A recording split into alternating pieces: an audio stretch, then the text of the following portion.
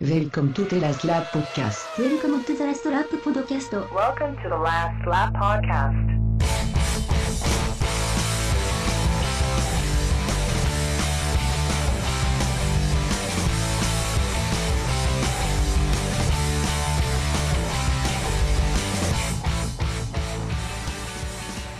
Welcome everybody to the Last Lap Podcast, Season 3, Episode 3? Is it Episode 3? I had to think about that there, but I think so. I don't even know if we're on Season 3. We might well be on Season 4, if I'm completely honest. Welcome to welcome to the Last Lap Podcast, Bahrain GP edition. The Bahrain GP, unlike Jacques Villeneuve, actually well worth paying attention to. Damn right. A good Bahrain Grand Prix, which very much so. should be the signal of Satan going to work on ice skates and flying swine in the sky. But say what you like about F1, modern F1, but that's 2 out of 2 good races in my book. Yeah, absolutely. If we could keep this up all season, we might possibly actually make it a little bit more interesting.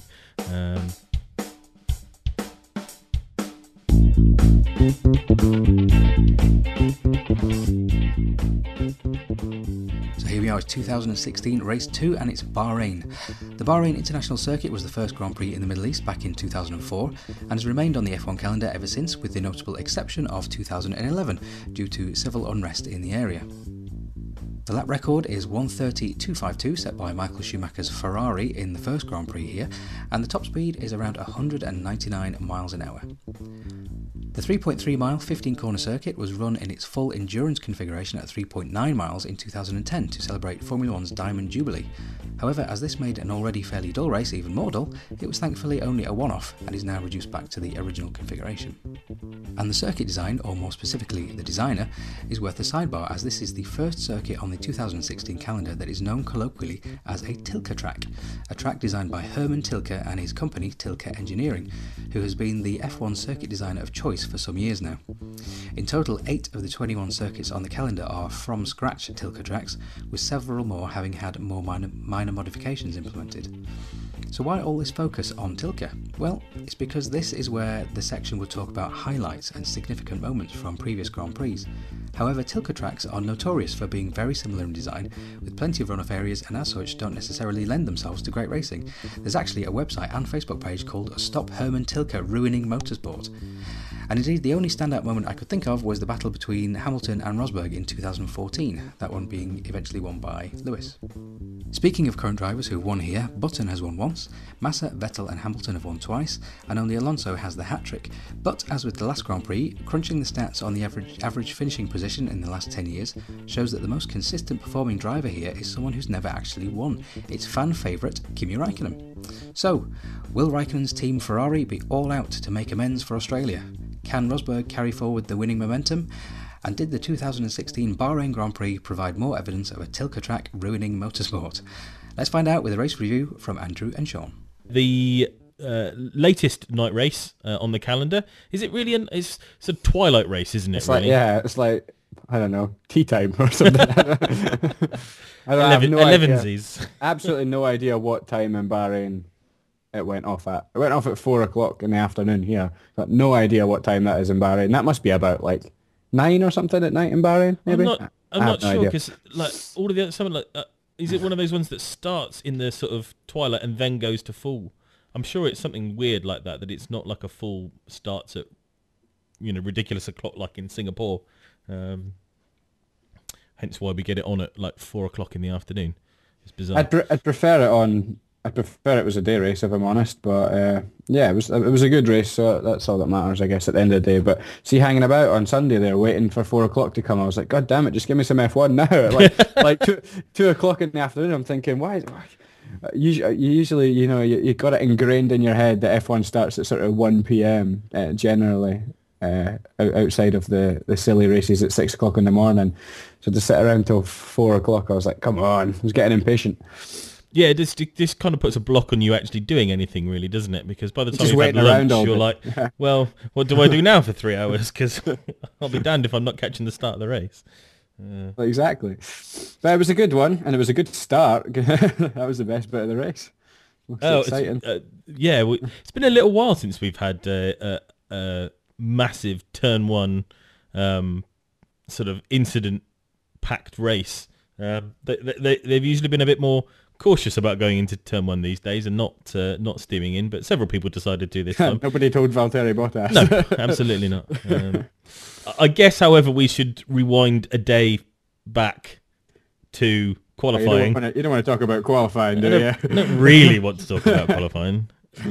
I suppose we have to. We should mention that we were unfortunately saddled still with the elimination Royal Rumble style qualifying, and boy, was it was worse than exactly Australia, same, actually, wasn't it? Yeah. In that, we knew exactly what was coming this time, and nothing changed, wasn't it? No, that was the thing. I think everybody kind of secretly maybe hoped in the back of the head that somehow the teams would have come up with some variant strategy that would have made elimination qualifying work. And as it turned out, no, what they did in Australia was pretty much right, bar everybody messing up in Q1. So Hamilton on pole, but by the slimmest of margins. And I don't know about you. Did you get the feeling now that Nico isn't taking those losses of pole position quite as hard as he did last season? Last season he was definitely mentally. It seems the 3 victories last year at the end of the season, even though Lewis had already got the title in the bag, it just did wonders for Nico's confidence, I think. And he definitely just seems a bit sharper this year mentally, whereas last year he looked like he was always, one incident or one defeat away from a complete mental breakdown. This year he just seems a bit more there, which it's brilliant as a fan of Nico Rosberg to see, because last season it became tough to watch sometimes with it consistently getting beaten by Lewis, and it's not nice to see someone lose their mental control as a sports fan. So yeah, he's definitely more mentally sound this year than he was last year, that's for sure. Yeah, he just seems to be, last year he was avoiding any kind of contact with Hamilton at all, at any point. So now he seems that whatever's going on, he's happy to be around him, and just much more chilled and relaxed, I think, and he's more comfortable in his own ability, where last year I think when Lewis was giving them the beatings, he began to doubt himself, I think. I think it was probably the fact that, he lost the title before fairly closely, and I suspect he really, really wanted to get right in on the hunt on the next year and sort of prove everybody wrong about what had gone on. And then he just didn't, and it took him such a long time to get back to a place where he was, getting better results. Like I said, those 3 wins at the back end of last season seemed to have done. I let him go away to the winter feeling good about himself, whereas the season before he'd gone away into the winter having lost the title on the last day, and not only lost the title on the last day, lost it. Do you remember the circumstances where his car broke down and he refused to retire the car and he wanted to drag it home about 3 laps down or something? Just, his pride was hurt basically at the end of the day, and it took him a while to get over it. But those 3 wins last season, and then coming up to Australia and winning in Australia, clearly have just completely reinvigorated his self-belief. There's nothing worse than watching a top sportsman who has no self-belief. It can be painful to watch. I'm a Leeds United fan, so I know exactly. So yeah, it wasn't nice to see at times, but he's back. He's, like I say, he's definitely back, much more focused, to the point where he thinks that even if Lewis does beat pole position to him, then he can, so what? It's as long as he puts it on second, then it's game on. He feels he can beat Lewis in the race, I think, now. Whereas last season, there was times in the middle of last season where you knew if Lewis got pole position, Nico didn't have it in him to challenge him. I think Nico believes he has that now. He's been helped with Lewis having some bad luck this season, as I'm sure we'll go into. But yeah, it's definitely good to see his confidence back, for sure. I guess 2 things out of qualifying, minor stories. Kevin Magnussen, unlucky, but without real complaint, getting starting from the pits for missing the weighbridge. It's one of those rules, isn't it? Slam dunk, pretty much. Yeah, it's the understanding that he thought that only one person could ever be called into the weighbridge at one time, so he assumes that a red light is not for him, for somebody else.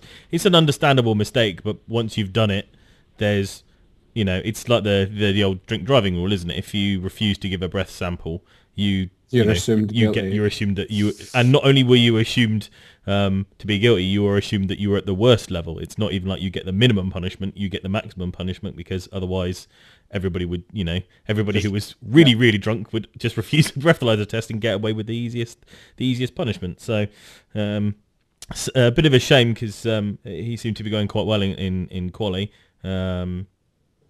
And dropped back, and Lewis Hamilton getting a reprimand for reversing in the pit lane, which we're not necessarily always the kindest people to Lewis Hamilton on this podcast. We'll freely admit that, but the vitriol online of people who were saying he should have got some massive penalty for. That was in free practice, yeah? No, this was in after qualifying. When he was it after qualifying? Yeah, when he was coming into pulling his car wherever he had to stop, he, I think, either overshot or didn't quite understand where he needed to go. And in an effort to get back around, the marshals were sort of waving in the air, kind of aimlessly. So he put it into reverse for a couple of seconds just to get back, and then they wheeled him in. Now, the rule is you cannot reverse in the pit lane, and that's a standard rule. And it's obviously to stop people, reversing in the pit lane, because it's massively unsafe. But obviously this was, the pit lane was half closed. There wasn't through traffic coming through all the bits and pieces. So he ended up with a reprimand. But there seemed to be a massive, like I say, we all have our feelings about certain aspects of Lewis Hamilton, probably more outside of the sport than in it. But I think even I would have found it massively egregious for him to have received some kind of grid penalty, when realistically, it was like being told off for doing something illegal in a car park. Really, you're not really on the road, and it's not really the time when those rules are being applied. No, I generally agree. Like, me, I'm not Lewis Hamilton's biggest fan, but it was a nothing incident by the sounds of things. Yeah. So. I mean, he must have reversed for all of about 2 foot. Yeah, so. Pragmatism, not idealism here. Like, there was a nothing incident. Like, let's treat it as that. Indeed. So let's talk about that first corner incident, really, with Valtteri Bottas. Steaming in. He did steam into the first corner. I felt that the door had been opened to him. Lewis seemed to, for some reason, think about ducking to the outside, as if he thought Nico's already gone by this point, right? Well, yeah, he's away. He's got the better start than Lewis already, hasn't he?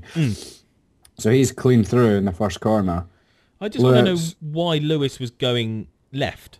He went left to then come back in on the corner, having been over a lot more, and I think that's the only reason why Valtteri, was still. Gave him the tiniest of squeaks, didn't he? And that was enough for Valtteri to steam it up the inside. I don't know if this is. I'm sure I've heard somebody say this somewhere along the line, and I'll need somebody to correct me if I'm wrong. If there's any, F1 law, gurus out there, I thought Turn 1 incidents were not punished. Did they not say the melee that happens at Turn 1? We don't, That was my understanding. Because I'm sure I've seen incidents that are pretty similar to that go on all the time in the midfield, and nobody gets, people get punted out the race on the first corner, and nobody gets any kind of punishment for it. That was my understanding too. I wonder if it's an unwritten rule that's kind of just that is applied in general, and on this occasion they've decided that it was a serious enough incident to warrant not following that unwritten rule. But as far as I was aware, it was the general consensus was first corner incidents are not punished, because there's definitely been worse than that. Definitely that has gone unpunished. Like, we're getting dangerously close to conspiracy theory because it was Lewis Hamilton. Yeah, he's been punished kind of levels that I'm reluctant to go down. But yeah, nah. If it wasn't a first corner incident, it's a slam dunk penalty for Valtteri Bottas. For Yeah, me. probably. He's in the wrong. But the only saving grace, you could argue, is that it is first corner penalty. Now, we could probably do with somebody clearing up whether that's going to, what happens in China, for example, if something similar happens between, I don't know, Magnussen and Sainz or something like that. Are we going to start seeing penalties applied all the time at the first corner now when we're so used to not? Or was it because it was the big names that were involved, you know? It's such a grey area, and like you say, I get the feeling it probably is an unwritten rule that they just go, you know, if we penalised everybody for everything that happened in the first corner, you know, half the field would be in for a drive-through penalty by the third lap, and that doesn't make any sense either. So it just... It'd be nice for them to say, you know, in general we don't, but this one was so severe, or just give a little bit of clarity, you know, as to what... Because I completely agree that Valtteri was in the wrong and made a hash of the first corner. And if it wasn't, he wrecked Lewis's race. He cost Lewis a chance of victory in this race. So from that point of view, then yes, it's a penalty for Valtteri Bottas. But at the same time, are we now going to see penalties applied off? Because you very, very rarely see a penalty applied at the first corner. Oh, I guess actually something we probably before the race we should have mentioned. Sebastian. Poor Sebastian, exploding Ferrari engine. Very disappointing. Very upset because Raikkonen had pretty decent pace by the looks of things. And I would say over the course of a race distance, Vettel's worth a couple of tenths of a lap more than Kimi Raikkonen in that Ferrari. So it would have been interesting to see if Vettel could have, you know, pushed Rosberg a little bit closer than Kimi could have. Yeah, you wonder if they'd have split the strategies in the cars as well. And let's say just kind of tied their hands throughout the whole race. You wouldn't want to take a risk on Kimi's strategy and risk losing out on second place that he had in the bag. So it limited what Ferrari could do, having just the one car out there, which was a shame. It meant fairly early on they settled for second, really, I think, rather than trying to push Rosberg. Probably didn't have the ultimate pace anyway. But no, I think Nico was winning that race pretty much, you know, regardless. But it would have been interesting to have seen what might have happened if Lewis had two Ferraris in between. That too. Although I guess the damage on his car might well have paid to that anyway, given everything else. I mean, Raikkonen finished 10 seconds off Rosberg over the course of a lap, over the course of a race distance. I think Vettel's he's a good few seconds, for me, better than Kimi Raikkonen over a race distance. So who knows? Ifs and buts. Just a bit concerning that the Ferrari's lost one of its engines in a big way so early in the season. Not ideal given how limited we are on engine things. No, he's getting a new engine for China. It's been confirmed. So that one appears to have gone in some major fashion. So not ideal. We also lost Jolyon Palmer, who had to pull into the pits and then never got started again. Never got going at all. So we basically was two down right away off. 20 cars from lap one. It's a shame we didn't have Pastor Maldonado on the grid so that he could have pulled into the wrong grid spot again. I so would have done that. In fact, it wasn't that he pulled into the wrong grid spot, wasn't it? He stopped one behind the one he was supposed to be in. I miss him. It's at times like this, don't you? So yeah, we get Rosberg clean through in the first corner. Valtteri plunges into the side of Lewis. I thought Lewis might have been out of the race for about 10 seconds. It looked such a hefty contact. It was a big one, wasn't it? Did Valtteri lose a wing, or was he okay? I can't remember. I think most of the problem was a lot of it was wheel to car. I think. So Valtteri was okay, yeah.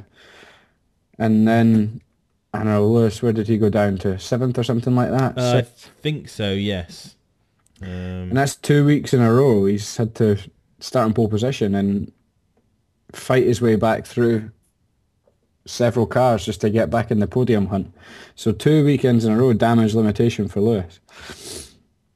It's not a good way to start the season. I think Lewis probably mentally can handle that but it doesn't take much, I think. You know, if China something similar happens, do you know what I mean?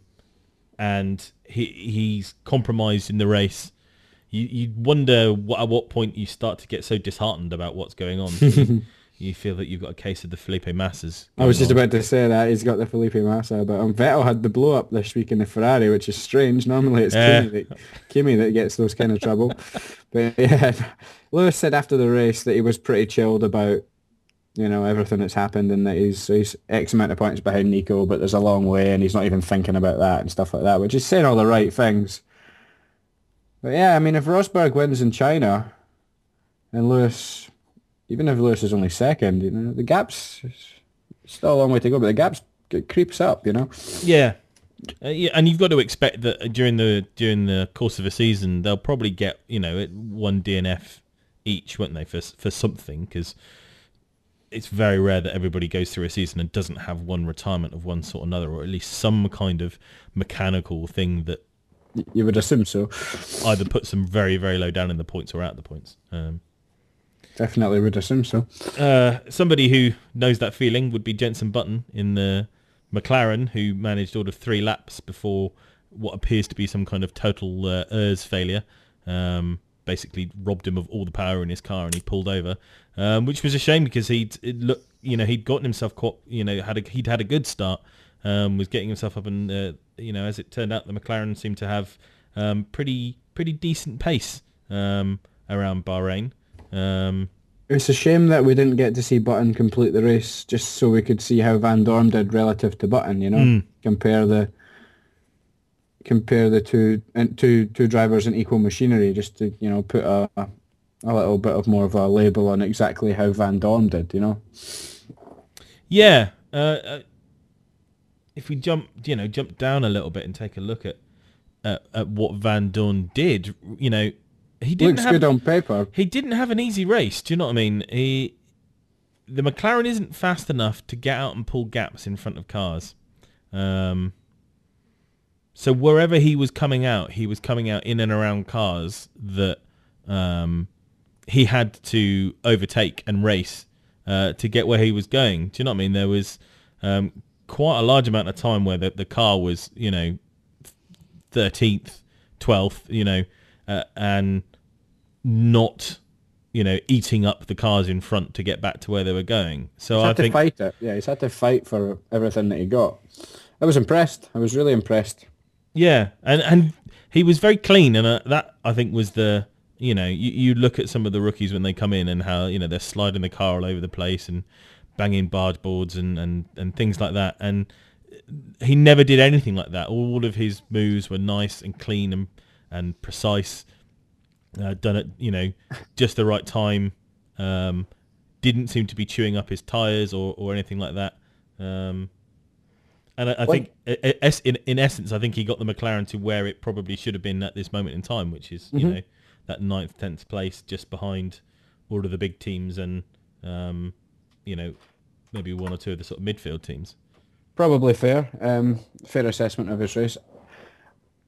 I was impressed, but equally I wasn't surprised. You know what I mean? Like I was impressed, but I just thought he knew that going you had to be that in good. him. Yeah. I think this kid might be the real deal, you know. And I was like, okay, that was very good, but I was like, you know, let's see. I want to see more now. You know, like, I know. Impressed but not surprised is my assessment. It's a shame that he's not in a car permanently this season, because judge on that, he's ready. Yeah. It's just, you know, they have a Fernando Alonso and a Jenson Button at the team. You know, he could so easily have this season at you know, a Force India or a Haas or something like that. It would be ideal for him. But, you know, this time will come.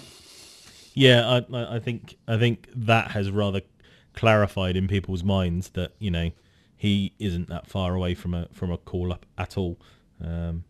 You know, going in at a moment's notice, you know, literally flying in the day before qualifying from Japan, getting all of like 6 hours sleep probably, and then jumping it in and eventually out qualifying Jensen, you know, shows a level of maturity that. I mean, he's not young. He's what, 24, I think. which is a nice age, actually. Yeah, it's in. probably just the point where you're getting really into your prime. Not everybody needs to be Sebastian Vettel and rocking up and winning Grand Prix at 19 years old, like, yeah. I mean, most people wouldn't, it's always kind of been the thing. It's, you graduate into Formula One, shouldn't you? You should be out there learning the craft before being thrown in there. And it makes you wonder, like, long term for people like Max Verstappen who, haven't had the ability to be around F1 for any sustained period before getting into the car. Can you learn all of that craft at the sharp end? Do you know what I mean? Is it undeniable talent and all the other bits and pieces, but can you become the well-rounded individual when you get thrown in at the top? Certainly in a lot of sports, doesn't it? You see these talented players come in, shine for a season or so, and then get swallowed up because the expectation is that they will, just simply go on improving and getting better and better. And, they came in, gave their best, and then there was nothing to enable them to take themselves on to the next level. Absolutely, yeah. They fizzle out quickly. It's definitely an art to blooding in young talent in sport, no doubt about it. You can't put too much pressure on them at such a young age. Van Dorn looks like they've done it well. He's had his season in GP2. He'll have his season as the first reserve at McLaren. Obviously, with Alonso being injured, he's been given a chance to actually get in the car. Yeah, it all points to them doing it the right way, which is good. So back to this race. So Nico 10 seconds from Kimi, who basically mirrored each other's strategy. It would have been nice, I think, to have seen Kimi try something more aggressive, but you can completely understand why they didn't. That's what I'm saying about Ferrari. With just having the one car, they obviously just wanted to make sure they secured second place, which is disappointing. The loss of Vettel led to that, but I think they'll be quite happy. It's probably Kimi's best result in God knows how long. Mm-hmm. So, yeah, I think they'll be pretty satisfied. Lewis, 30 seconds then behind... is that 30 seconds behind Nico or 30 seconds behind Kimi? I can't. He's 30 seconds behind Nico and about 20 behind Kimi. But by all accounts, best he could have hoped for already. Didn't have the pace after the incident and saved the engine, I think, in the last 15 laps or whatever. I think they didn't they say afterwards in the press conference that they left him out longer on his other stint, which cost him time at that point, in the hope that, if there was some kind of safety car or some kind of incident that meant that they could come in whilst everybody else had to stay out, he'd make up so much more time that he couldn't make up on track. And it just didn't work out like that, which is, fair enough. And, you've got to admire Mercedes going with that, because they could have quite easily just kept on the strategy and said, we gave him the optimum strategy and he couldn't do anything with it, and it's not our fault. But they gambled on something, and Lewis last season was complaining that the team wasn't giving him extra strategy in bits and pieces, and well, there you go. That's the problem, isn't it? Sometimes an extra strategy or different strategy is a gamble. Do you know what I mean? Yeah, they still had the pace to comfortably come third, so it wasn't that big a gamble. I think they always knew that at worst they would be third. If they rolled the dice, and they might have been able to nick second. I think they were helped by the fact that 4th, 5th and 6th were, and probably actually to some extent 7th as well, were caught in a fairly titanic battle, going back and forth with pit stops and overtakes. Yeah, and it was good. It was interesting to watch. Ultimately, won out by Danny Rick in the Red Bull, who looked like he might possibly have been able to get a bit closer to the front, but ultimately, I think in the end, the tyres played their point in that, and that he had to play against the surprising pace of the Haas. I love it. I'm so happy. Hands of Roman Grosjean. I'm so happy about the Haas's pace, because we did say at Australia, he basically got a free pit stop. They didn't even do a pit stop, did they? No. They changed the tyres under the red flag conditions. It was actually interesting because the commentary team said during Bahrain that was their first pit stop in Formula One. Yes. And it was halfway through the second race. Like, how have they managed that? No, I'm so pleased that they actually have genuine pace. It goes back to everything we've said for the last several years about new teams coming in and customer cars and being able to link up with teams and all of that kind of thing. It just goes to show, and Brundle said the exact same thing in commentary, was that he'd much rather watch a car that has been helped out to quite a large extent by a big team than trundle around the back 5 seconds off the pace for 3 years. And that's exactly how I feel. And I'm so pleased that the Haas has got genuine, legitimate midfield pace to compete for points weekly. Because it just justifies everything I've always said about the way new teams are brought into the sport. Well, absolutely. Do you know what I mean? All new teams should always have been given access to the building blocks of a decent car, and then be told, well, now you get on and do it. Now you get on and build your own car. Once we've given you the Lego box set. It's now up to you to go and find out all the extra pieces you want to stick on it to make it do what you want to do. And I think that's fair enough. And whether you say that that's a mandated thing by F1 comes up with a standard design, they say, yep, all new teams get last year's Ferrari or get last year's, Red Bull or whatever it's going to be. And that's where you start from. You don't get any of the front wing, don't get any of the rear wing, but you get the basic chassis and then off you go. And we get teams who have the ability to compete. And I know that annoys teams like Sauber and Williams who have had to, build their cars up. But,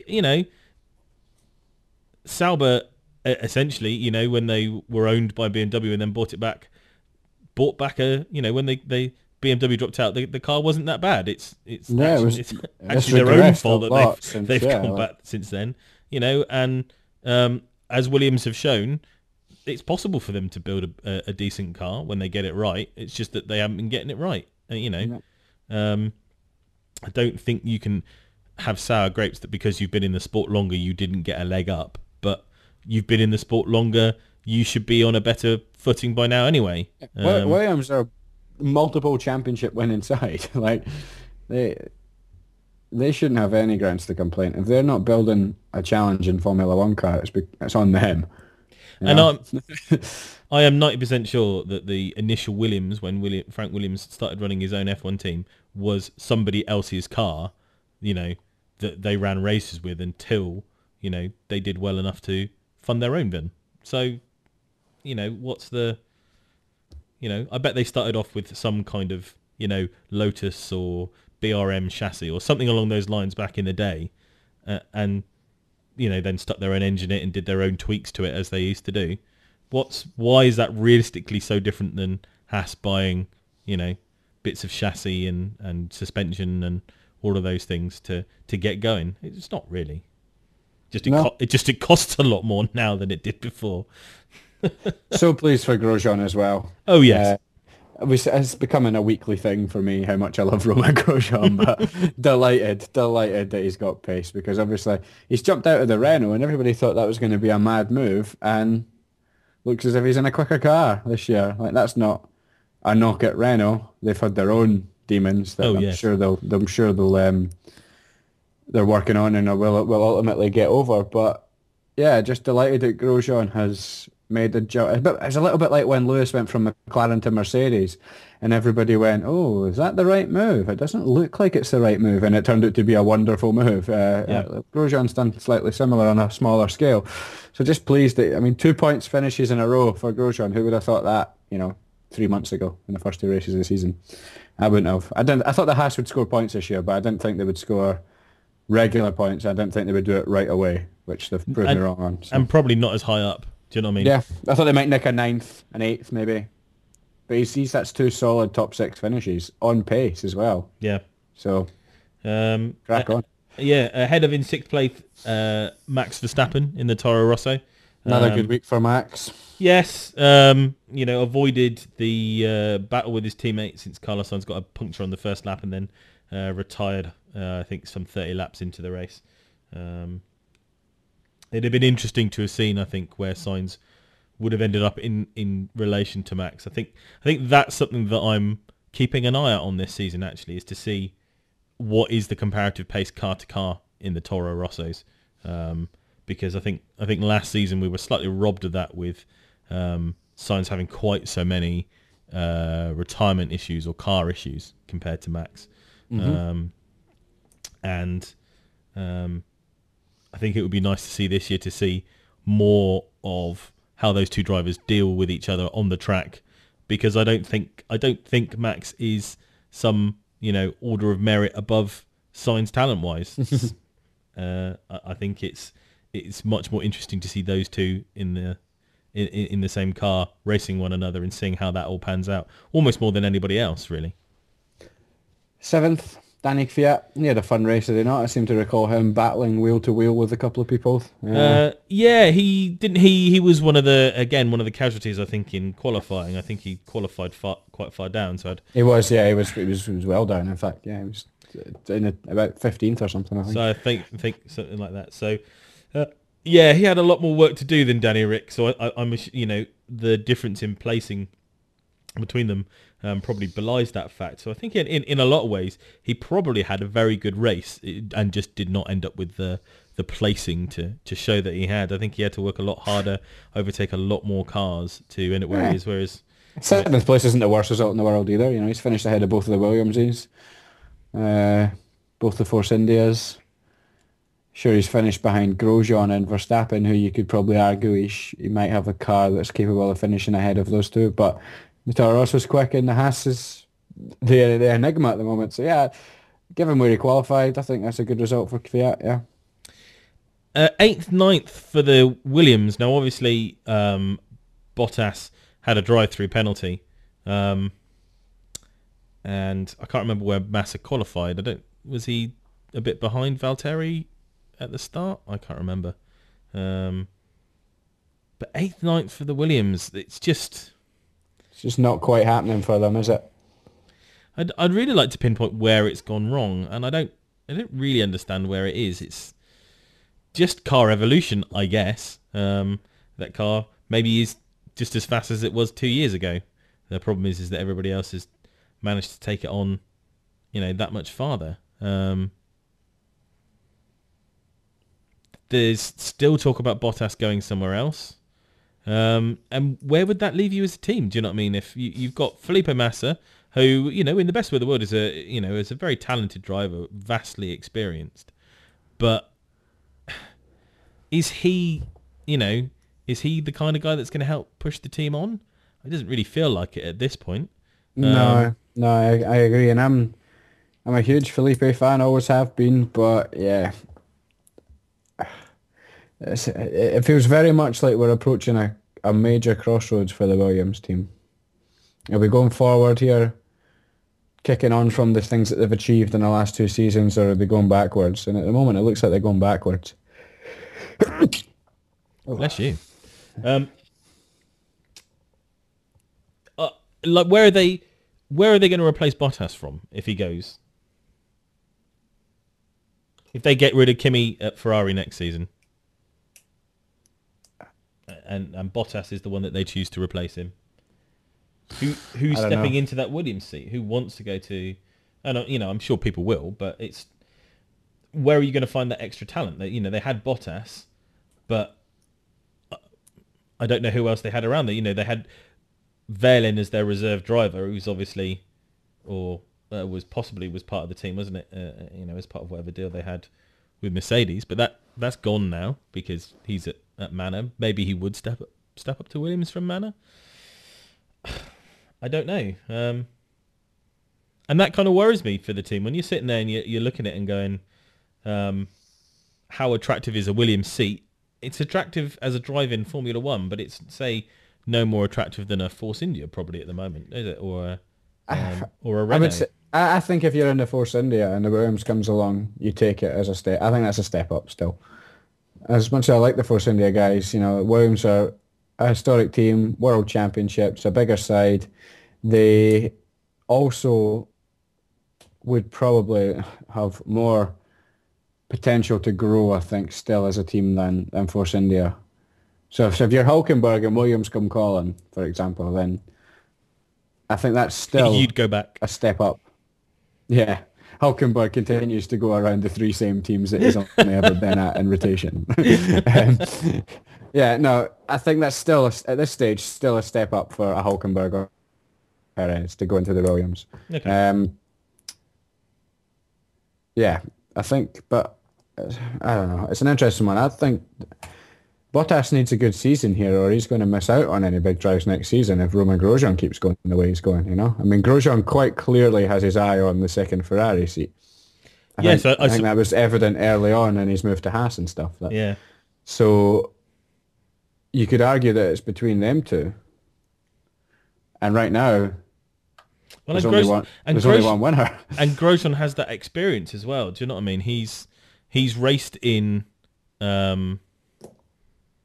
Formula One for longer in the Lotus, the better Lotuses, at the front in a race winning car.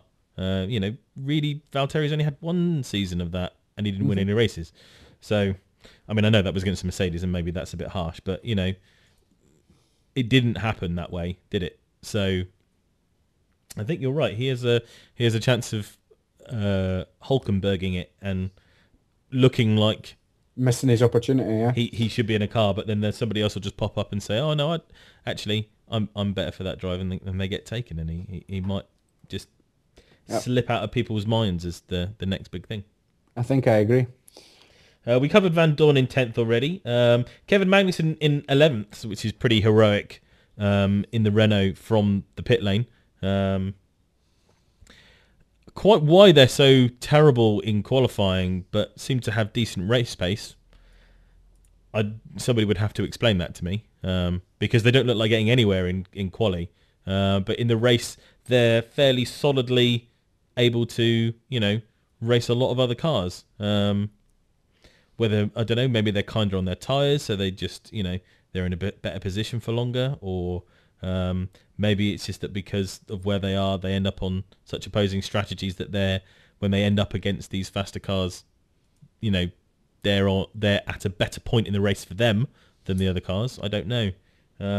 But still, that's still, pretty impressive because that means he's gotten past 2 Force Indias, both Manners and both Saubers. For a car that looked pretty damn slow in qualifying, yeah, it's a good enough result for sure. Mark X Ericsson in the Sauber seemed to be having a very good race. The first decent race I've seen from him for quite a long time. He seemed to be on the screen all the time. Like he was always battling with somebody. There was every time I seemed to look up at the television, it was Ericsson in a duel with someone wheel to wheel. It was that sort of 10th to 14th place was where it was happening on the track, like all the time. That's where all the best battles were. It was actually outside of the 10th, outside of top 10 was where all the good racing was going on, because I suppose the cars are just a little bit more equal at that point. There's less of a performance gap between each one, so each car has a reasonable chance, depending on fuel loads and tyres and stuff like that, about attacking the other ones. So Ericsson got up, I think, as far as sort of where Stoffel Van Dorn was, and then was slowly reeled in by the Renault and the McLaren, which was probably kind of inevitable. But interesting to see a good race from him. Naz has been the sort of poster child really for Sauber since he joined. And I guess Ericsson needs to have a few more of these races where he's on track and being noticed and doing good things, whether it's overtaking or defending, to really continually justify his seat. Because as much as money he may or may not bring in, ultimately, if he's 3 places off of his teammate consistently, or not doing the same quality of racing, there has to be only a certain amount of time that you can retain somebody regardless. Yeah, absolutely. Yeah, money. Surely the money will dry up eventually when he isn't winning or doing anything of note. Like, there's surely only so long a backer will continue to back a dead horse, you know. 13th place, and really, really encouraging. So happy for this was Pascal Wehrlein in the Manor. Very, very good. Looked quick. Looked legit. Not quick, but you know what I mean. Like for a Manor, looked On pace. yeah. Like didn't look out of place fighting Renaults and Force Indias and Saubers, etc. Which is what we've been waiting for the Manor boys for. I don't know, 6 years or something. So. It's rather sad that it's kind of, you know, they've stuck the Mercedes in, and that's made so much of the more of the difference, because the rest of the car is just not as fully developed as the other teams. We just know that. But that Merc engine compared to, well, and it's a bit that is unfair of them, because last year they were stuck with the previous season's Ferrari with like little to no technical help on it. So I'm just so pleased that now we appear to have something of a closer field at some point in the races, even if the Manors don't seem to be able to sort of replicate that in qualifying. They didn't do too badly this, did they? Did they go out first two this week? I can't remember. I think Haryanto did. Wehrlein knocked out somebody, didn't he? With this new format, like I'm like, what happened? I can't remember because it's that mad. Yeah. But I think Wehrlein was like slightly. He was like maybe He like did. No, 16th or something. He knocked out. I think it was the Force India of Perez, wasn't it? Because he managed to get a better time in. They thought they had enough time because they thought Wehrlein was going out, so they had enough time to get out, do their outlap, and do a quicker lap. But because Wehrlein popped himself ahead of Perez stopped having 90 seconds plus to having less than 90 seconds, and so was out. And that's what everybody was supposed to be expecting from that elimination qualifying, but it's only happened once. And I think that in itself, told you why that was so awful. Yep. Indeed. Nasser in the second Sauber in 14th. Saw nothing of him all race, so I assume either he picked up damage or was just so far off the pace on a different strategy, whatever it was. It didn't work for him. Done. Force India's 15th and 16th. Both had damage, I believe, at various different points and or punctures, I think, something along those lines. Even so, that's an awful result for Force India. It's really not good, isn't it? The only person that finished behind him is Haryanto. You'd have to hope that that's just one of those weekends. You'd have to assume so. It's interesting, isn't it, that during winter testing, both the Williams and the Force India looked like they were well on pace, and both race weekends so far they've been fairly disappointing. It's the age-old thing with Force India. They just don't have the money to develop the car. And I know we're only into the second race, but we're talking about is the car going to be developed throughout the season. It's like Sauber. They're in the same boat as Sauber. They can't. That car will probably stay like that. They'll have a bit more in their tank than Sauber. Sauber's car that turns up in Australia literally will be the one that is in Japan and wherever else at the back end of the season. Force India will manage to develop their car a bit, but like McLaren and Renault, you just assume and definitely Williams, have a bit more to offer in that sense than Force India, who are known to be financially not in the best position. But even still, I'd expect them a bit closer than that. I'd have to chalk it down as one of those weekends, bit of bad luck, bit of damage here and there, didn't work out strategy-wise, whatever. Just you have to see improvement next week, and if there isn't, then distress signals, I think. So that was the Grand Prix overall. What do you have an idea of what's making the racing so good this season? Is it just the tyres? that there's more choices, or Definitely think that that's made a big part, and I said it in our first show of the year. I thought that was going to make a difference, and you weren't as convinced as I was, and I am certainly very pleased with the way that that's worked out, just because that adds that slight layer of unpredictability. If someone has a bad start or a spin or something, it just gives them that little bit extra option to go, do you know what, screw it, let's shove on the stupid tyres and see what happens, like it gives that, it's a bit like going, oh, okay, so that we'll just fuel the car up for 55 laps when fueling was allowed and just let's see how far we can go kind of thing. It adds that little bit of extra layer for me, which is one of the things I love about F1, or I did love about F1 when I first got into it, when refueling was around. So it's returned that element to it for me, which is what I love. Away from that, do you think there's just been a general concertinaing up of performance between all the cars? That's kind of what I was getting at. 3 years now since we've changed the regulations regarding engines and other bits and pieces. It has taken 3 years, but I think now teams are kind of just about almost kind of evening out in performance maybe. Ferrari are a little bit closer to Mercedes. The midfield's all kind of bunched up. Even like we say, the Manners are there. The Haas has turned up on day one as competitive. I think if you actually looked into the statistics, I don't know what they are off the top of my head, but I'd guess that the overall sort of average lap time from start, like the gaps between the top teams and the bottom teams, has probably shrunk, I would think. I'm just guessing. Could be completely wrong about that. But it just seems like everybody's a little bit closer. Yeah, there doesn't seem to be the massive gaps. The interesting thing for me is like Lewis has dropped down the field, and I know he's had damage and whatnot.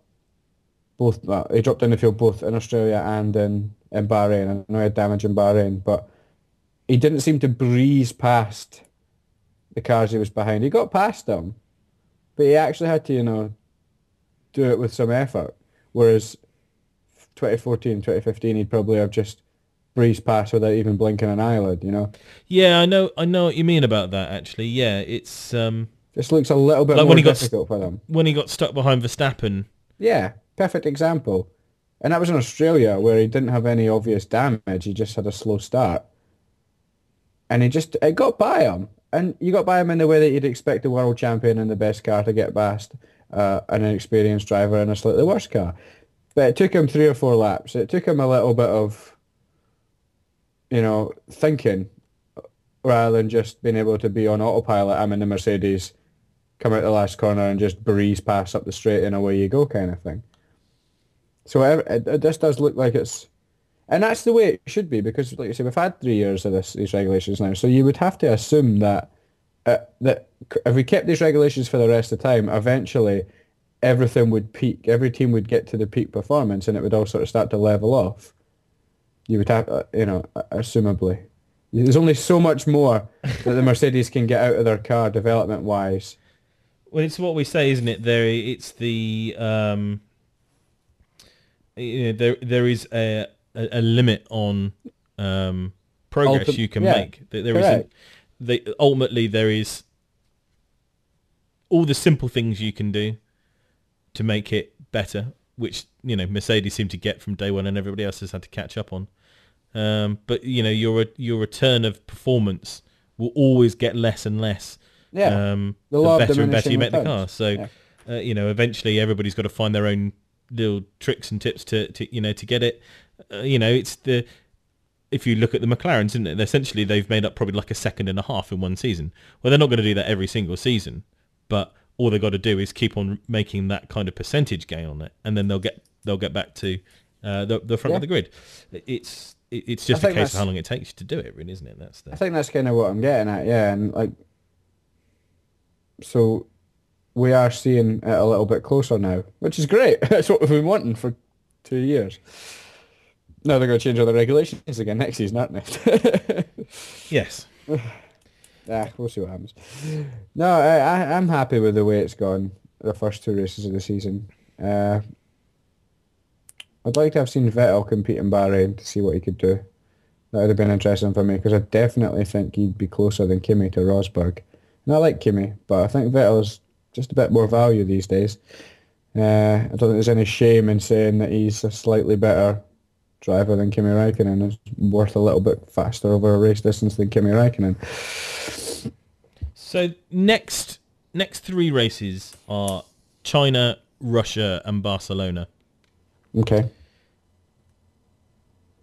Do you think that those three tracks, two of which we'd probably suggest were not the greatest racetracks in the world, do you think That's interesting. What two do you think? Russia and Barcelona? Cool, that's fine. Okay. I agree with that. I just wondered whether you were going to include China in that. I don't mind China. I think China's good. No, I think it's okay. It's thrown up a few interesting races in the past. So yeah, and you sometimes get rain there. I think sometimes. Yes. Yeah. No, I thought you were going to. I thought you meant Barca and Russia, but just part of me was like, is he talking about China? No, yeah, and I agree with that. Those two are. Barca's a great test track. We all know that, but it doesn't present the most interesting races. Russia. What, are we into year 3 of Russia now, is it? Yeah, this will be the third race. First race was a complete write-off because I don't know what Too hard happened. tyres. Yeah, tyres were a nightmare. Last year, I can't remember what the race was like last year. Was it a good one? It was an average one. It wasn't as painful as the first one, but it wasn't... Nothing special. No. What the question really is, do you think we'll get 3 more good races? Or do you think that China might be okay because the track is okay, and as we edge towards a few of the tracks that we are less confident about, we'll see it tail back into something more like last season?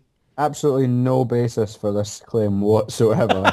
But I've got our favourite kind of claim, Sean. got a hunch that Russia might be good. Don't know why. Just feel it. Got a feeling Russia might be good this year. 3 different tyres rather than the 2.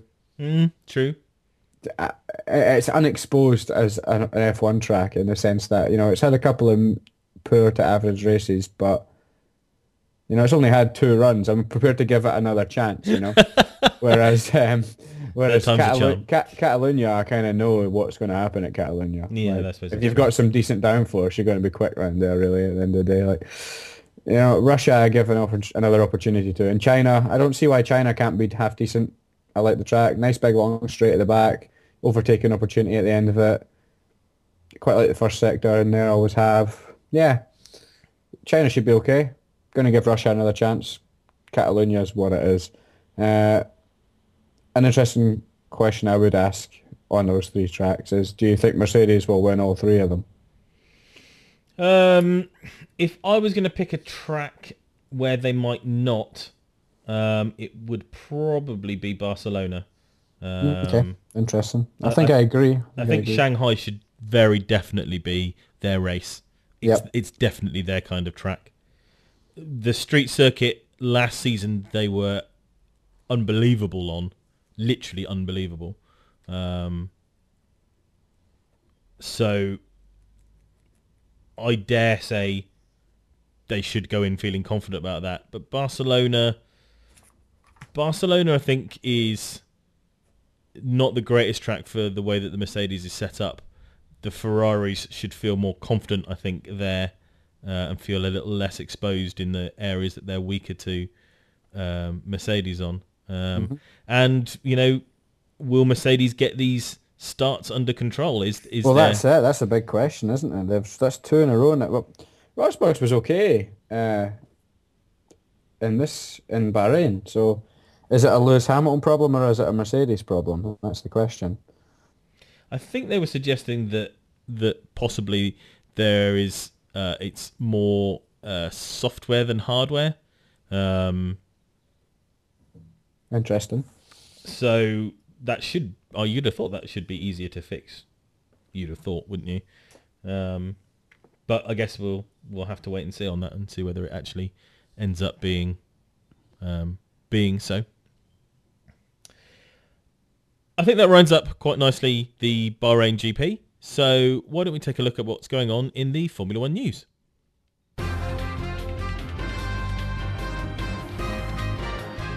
The Last Lap Podcast News.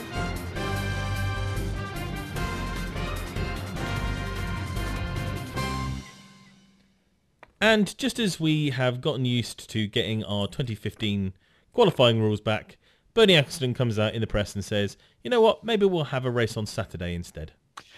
Do you know what? If there's one thing I do not want, it's like a sprint GP2 style Saturday race. I'm so dead against that idea. It just isn't Formula One for me. It makes it look low rent, Mickey Mouse, junior formula. As far as I'm concerned, I'm really quite anti that idea. It's what you do when you have homogenized cars Yep. and you have to do something that shakes everything up. Yep. You can't, It's just not Formula One. It's not the pinnacle of motorsport. Formula One is a 2-hour Grand Prix on a Sunday. If you can't get your car to last 2 hours or 50 laps or however long, then you don't deserve to be there, kind of thing. It's just not for me. No. Whilst we're going back to quali, actually, I suppose we should talk about how we managed to get back to the 2015 qualifying. All of the teams unanimously agreeing on something. Remarkable, eh? In itself, should probably give you an idea how terrible the elimination qualifying was. If anything, there was evidence for something, it's that, like, Jesus. I'd like to give the teams a bit more credit for that, but it's the fact that after the first race, Williams and Force India didn't, they turned around and said, oh, maybe we can tweak it, rather than just going back to 2015 the way that everybody else had said it. So, I'm loath to say well done F1 teams, because we ideally should have been back already, That's true, yeah. The fact that it went on in Bahrain... Well, it only went on... kind of mystifying. It only went on Bahrain because Red Bull, McLaren, and I can't remember who else, all said, well, we're not going to vote for tweaked rules because that's not the point. We want to go back to 2015 rules, and if this is the only option that you're going to present to us, then we'll say no. And even then, the FIA came back and said, okay, what about aggregate qualifying? Talk about, you said, nobody was bringing that up. Nobody was saying, what F1 really needs is aggregate qualifying. What we really need to say is not that the fastest lap counts. We want to do, the opposite, that the slowest lap also interferes in stuff. And if you're doing aggregate qualifying, surely, the cars are only going to do 2 laps then. How is that putting more blooming cars on the grid? They were only doing 1 or 2 laps anyway, so... The amount of time and energy and resources that has been spent on debating this issue that was such a non-issue is remarkable. Only in Formula One would you get that. It's just unbelievable. Craig Scarborough was saying on Pit Stop Radio the other night that overtaking in Formula One isn't something that's even on the agenda at all of these kind of meetings. They're not talking about overtaking in Formula One. They're still talking about things like changing qualifying and bits and pieces. And it mystifies me. It mystifies me that Jean Todt can say things like, "Oh yeah, I read social media." But can you imagine John Todd sitting on his smartphone reading tweets? I don't think. No, he isn't. he gets given a selection of tweets and stuff that are probably carefully edited by the minions at the FIA, so that he thinks he's doing an excellent job. But his whole attitude of this saying is, we'll come up with the idea and the fans will like it. And it's just like, no, you horrible little toad of a man. We won't like it just because you think you're so smart and so much cleverer than all the F1 fans who have, no idea about going on. And Bernie's just the same these days. He seems even less engaged with what's being said about the sport and doing it. And you'd have thought all the people who should care what the image of Formula One is about, you'd have thought Bernie Ecclestone would have been top of that list. But apparently not. Apparently, Bernie thinks that when he's asked a question about whether we should go back to this or doing tweak rules, he can say to, the people interviewing,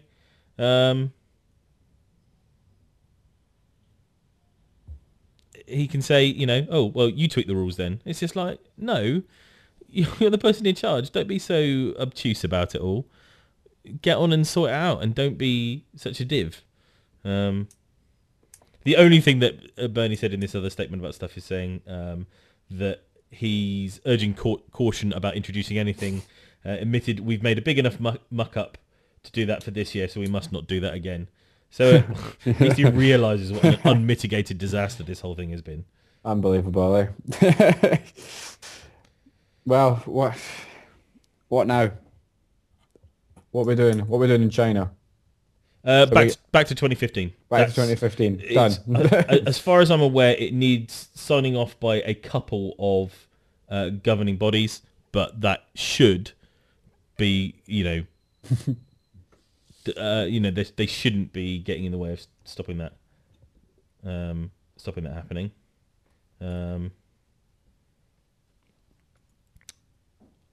That's going to happen. It's just we're waiting for the official. Do you know what I mean? Thing, but the team said that was it, and then Todd and Bernie have both said that's what we're going to do. So everybody else will just rubber stamp it, I'm sure, at this point. Good. Absolutely. Moving on. Moving on to a bit of a sad story. Apparently, Sauber's financial woes continue to plague them, where they're set to yet again fail to pay their staff on time. Other rumours suggest that Ferrari could be poised to buy them out and turn them into a B team, badged as Alfa Romeo. Right. Okay. Not inherently against that. Yeah, I was just going to say, because you have a little bit of a soft spot for Sauber, more so than I do. Yeah, I quite like the idea of the Alfa Romeo brand being in Formula One. It's a bit like the Aston Martin brand from last season when that rumour appeared. I think something has to be done about Sauber, otherwise they're just going to fundamentally fold within the next couple of years or something. It's just second race of the season, reportedly in arrears, failing to pay their bills. Car isn't going to get any development. They've already got two pay drivers in their seats. Their entire car is, the livery is completely designed around one of the pay drivers as sponsor. What more can they do other than be taken over or something, or have a serious outside investment? It does appear to be that that's the only thing that can happen. It really isn't it. It requires somebody to come in and push that team further than they can possibly do themselves with their own internal investment. And it is a shame, but I would rather have a Ferrari B team and the name Alfa Romeo back on the grid than watch the sad declining death of the Sauber team. I agree. It's just... I think Manisha might be a little bit of a head case. I just wonder. I'm not sure about her running the team. All that stuff that happened last year with Van der Gaard and everything, and not sure. I think Peter Sauber's probably looking on, crying somewhere. Yes. And I wonder if Frank Williams is looking over his shoulder at his daughter, just going, stop it. I think Claire's all right. I like Claire. I think Williams are in a better position anyway. So much so. I think so too. What else is happening then? There was an interesting story that got some people's ire up again, because there's nothing people like doing more than pointing out that the FIA stands for Ferrari International Assistance. True. Ferrari have been cleared of any wrongdoing by the FIA regarding coded pitboard messages during the Australian Grand Prix. Okay. Now, obviously, we know that there's been the big clampdown on radio messages and about what they can put across. Mm-hmm. But obviously, another way of getting information into the car is a pitboard message. And there are plenty of things you can put on a pitboard to advise a driver to do something. Yeah, true. And in this case, Ferrari put on a message saying 3.2 LFS S6P1 when the red flag went on. Okay. And what are they saying that apparently meant? It's basically that the message is related to the ECU deals with a stoppage, so they have to. So it was basically about putting your car in a specific mode for the red flag. Okay.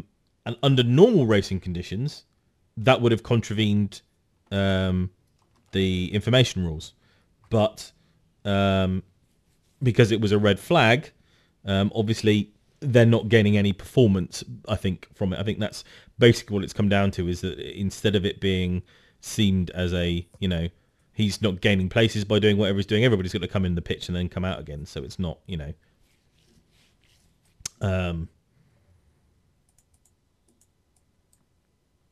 it's not giving them a racing advantage at that point, because the race is effectively nulled. They haven't been, they've not been punished for it. And some people have felt that that's, well, if you've broken the rules, then you deserve to get punished in bits and pieces. Again, I'm a bit on the case of like, well, if the FIA say that it, in this case, it's not what the rules are about and for, then I guess we've got to go with that. F1 has never been a sport that punishes people for breaking the spirit of the law, only the letter. And so on that basis, you've got to say, if that's the way the rules work, then that's the way the rules work. Yeah, it's Ferrari. They're not. They've never won to be scared of pushing the boundaries of what is a letter of the law and moral of the law, so to speak. So I'm with you. If the FI say it's fine, it's fine. Sean refuses to slam Ferrari. Shocker. Yes, I suppose that probably wasn't the greatest question to put to you, possibly. Did the FI say it was fine? No, it's fine. Apparently, this whole pitbull message thing is being investigated across all the teams, and it's a big thing that they're making sure of, watching the difference between what messages they put out, whether they use different colours on the times and stuff to try and put a coded message out to a driver about whether they need to push or not push or do this or do that. So it certainly isn't a Ferrari-based issue or something. It was just that was the one specific message that was clearly about a setting. And you'd have thought that, given the fact that they weren't hiding it in reality, then the chances are that Ferrari understood that was the way that the rule was supposed to work. Jacques Villeneuve. Too much, unfortunately. Has come out and said that drivers should just shut up. The way the drivers have been complaining is terrible for Formula One. It's not their problem. They should just shut up. It's not their problem how good or bad the show is on TV. They should just get on with their job.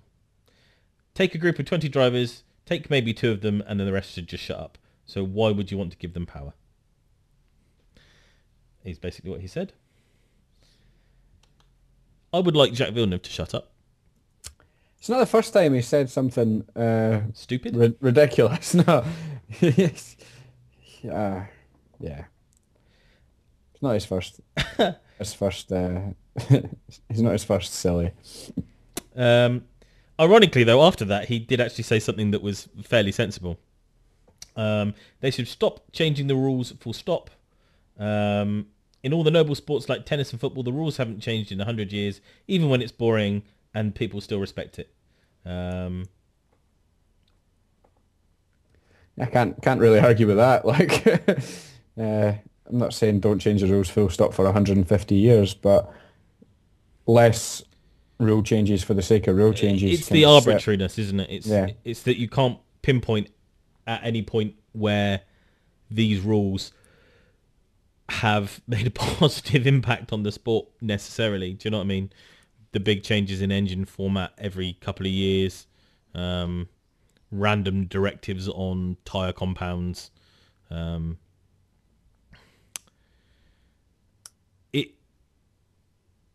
again, Craig Scarborough was talking about this the other night, and it seems actually when somebody else says it and you go, that's completely true, actually, isn't it? F1 is incredibly directionless at the moment. There doesn't seem to be anybody who has an idea where F1 should be going. Mm-hmm. Everybody seems to be thinking its own little thoughts, and we're not seeing F1 go in one direction. And you could kind of argue that the way that technology works these days, the FIA's job is half the time banning things that have come out because somebody's thought of something that's fundamentally made the cars too fast or too good at cornering all the bits and pieces, and they've got to stay on top of all of those bits and pieces rather than be dictating the way that sport should be going. But ultimately, all of the changes seem to happen season to season without any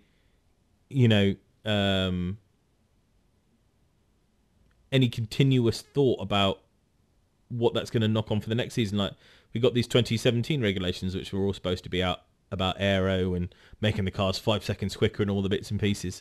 And I don't know really where that fits in with reducing the size of the engines down to a 1.6 turbo and all of those bits and pieces, which don't seem to be about making the cars faster in general or any of the other bits and pieces that have been changed in the last few years.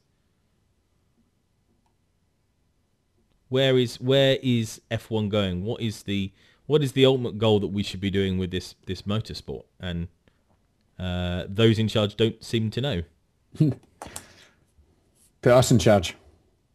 Well, I'm down for that, Sean. I'm quite happy to sit there and say, because you're right in everything that you say, in the sense that it doesn't seem to know what it wants from itself. I wonder if that's a byproduct of the likes of, who's running motorsport right now? Sean Todd and Bernie Ecclestone, two dinosaurs of the game that have been around since the dawn of time. Well, and two... It needs fresh young blood at the top of the sport, I think, and new ideas, and a focus on where it's going. And they're two forces that I think are too kind of in bed with one another, if you see what I mean. It's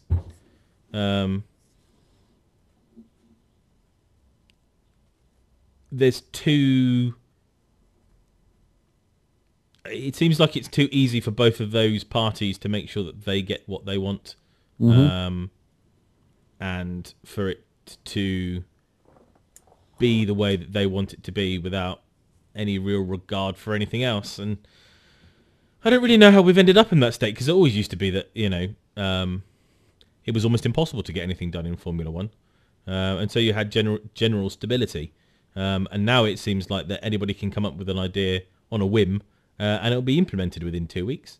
I don't kind of understand how that's changed in Formula One.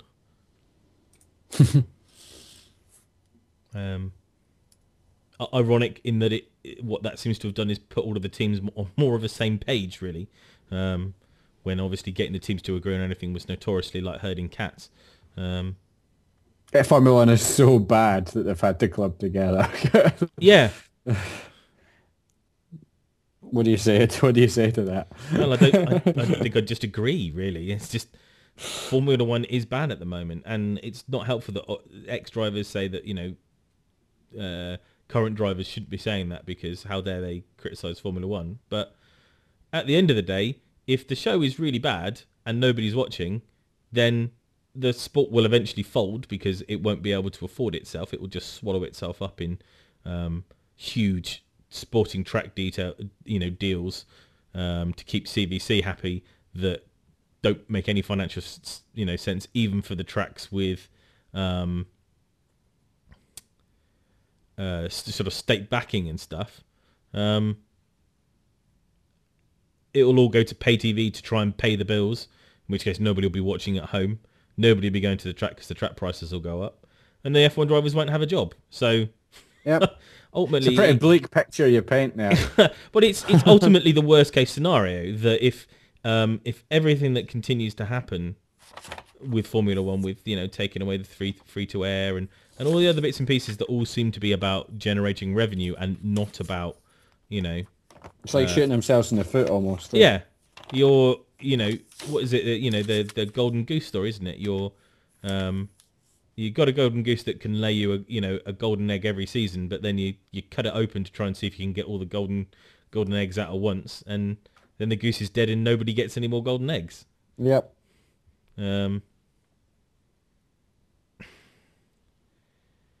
It's so different to the seasons we had with Red Bull winning, where that was a problem, but at least the racing was of a standard. Do you know what I mean?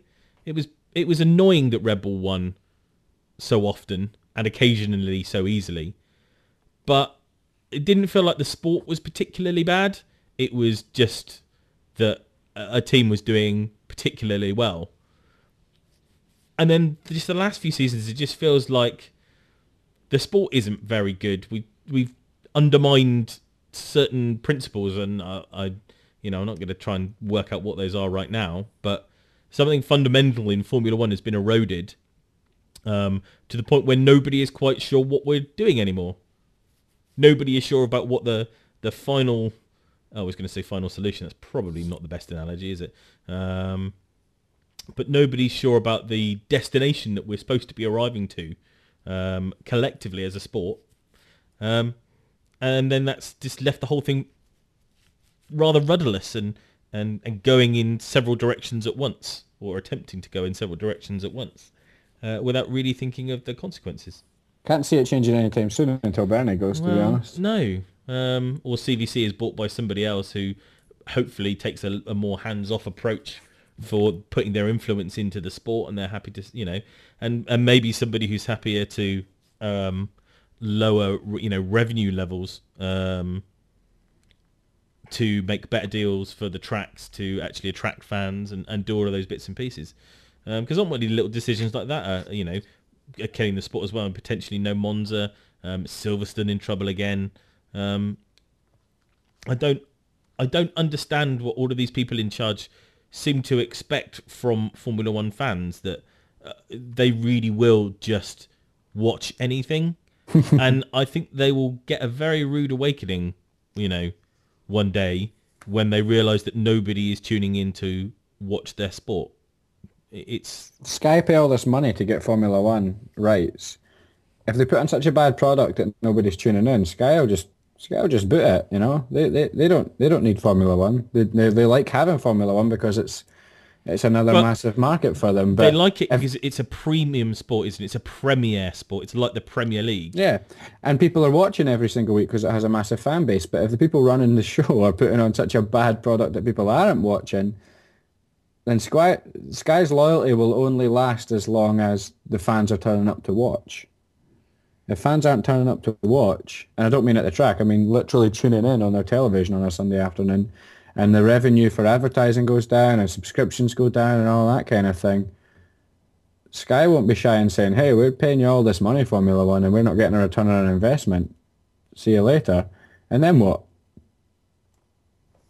Well, it was interesting because Channel 4 had their first live race with the Bahrain GP. They got something like 3.2 million viewers. How did that compare to BBC? I don't know, because obviously you've got no direct comparison this season to last season in terms of numbers and all the other bits and pieces. But Sky had something like 600,000 viewers. Is that right, is it? Yeah. Now, obviously, the Channel 4 ratings are averaged out about people that they've asked whether they watched it or not. And Sky's is an exact number because they can tell who's tuned in or not. Mm-hmm. But still, even expecting some kind of 500,000 people, amount of error, that's still like 2.7 million people tuning in to watch a free-to-air race than paying to watch the Grand Prix on Sky. And ultimately that should tell you enough about how big a wall pay to watch television is, and I'm saying this as somebody who is paying Sky money. It's not the full whack of Sky Sports, but it is. I am I bought Sky to watch F1, and that was the impetus behind doing it. So I'm somewhat behind the, have leapt the paywall, but I completely understand why people won't. And it really is almost as if Sky think nobody is streaming this free. There are no other avenues to get it. As soon as we put it behind the pay TV wall, everybody will suddenly rush to get behind it. And people won't. People will just... No. Yeah, there are other methods in 2016 if they don't want to. Exactly.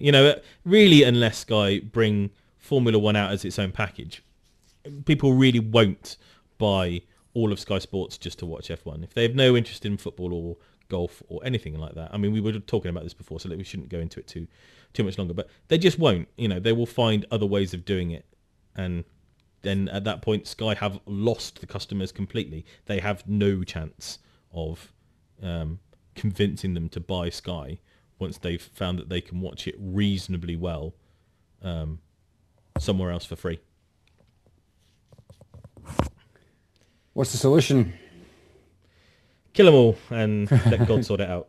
I genuinely at this point don't know. I'm considering writing some kind of blog article on how to change Formula One governance for the better. And I think I need a lot of time to consider. Yeah, I'd get to the first line and go, I don't know the answer. It needs fundamental changing, but the problem is that a lot of it is tied up in financial agreements and long-term contracts. Things can't change until 2020 with a Concord agreement with the teams. So a lot of that is, quite difficult to... But hey, at least the on-track stuff, but so far this season has been decent. Ironically, isn't it? Just as everything off-field is going tits up, we managed to get good racing. Well, ain't there that kick in the butt? Just give a few shout-outs to people who've tweeted in. We had... what was it? Let me get the tweet up. At F1_fans_updates, who wanted to say that their driver of the day for Bahrain was Roman Grosjean in the Haas. And I think I'd probably agree with that statement. Would you, Sean? Yeah. And Nico's obviously driven a perfect race, but he's not had to get out of second gear. Roman Grosjean has dragged that Haas again to a second consecutive top 6 finish. So yeah, I have to give it to my boy Roman. And at _Carly Taylor _ since when have we ever done it in the afternoon? Well, I don't know about you, Sean, but I think that's a very private question. Yeah, it's probably my fault. Well, there you go. You heard it here first, folks. So yeah, thanks very much for you guys for tweeting in. Thanks also to Tabitha Teddy for liking my I'd rather prefer Jacques shut the F up first tweet. It's good to know other people think the same as me. And I think that pretty much takes us to the end of the show. A bit of a long one this week, actually. Again, we've managed to do another hour and 30. Lots to discuss. Yeah, lots of worlds to put to rights. And if you'd like to continue this discussion with us, you can get in touch with us in quite a few ways. Find us on Twitter, at Last Lap Podcast. We love getting your tweets and responding to them and talking to you about what's going on in F1. So please, anything that you think about Formula One or any of the podcasts or anything we've raised on the podcasts, that's a really good way to get in touch with us. Find us and like our page on Facebook. So just search for the Last Lap Podcast on Facebook and then you can like us. Go to our website where we host all of our episodes, so you can get all the episodes first, which is www.lastlappodcast.co.uk. So yeah, this will be the first place where you can find episodes, and we are gently trying to get out more and more content onto the website, so keep an eye out for posts from myself, from Sean, and also from our fellow Last Up Podcast member now, Scott Lamond. Hopefully we'll be getting some articles through from all three of us soon, so keep your eyes peeled. And with that, thank you very much for tuning in again. We will be back after the Chinese Grand Prix next week, and we hope to see you then. Goodbye. Yeah. I don't know whether you normally go bye-bye, and then that's cue for me to go, oh, he said bye-bye, right, so bye. Like, he just sort of tailed it off there and I wasn't sure what was happening. So. Well, how about this then? Bye-bye. Bye-bye.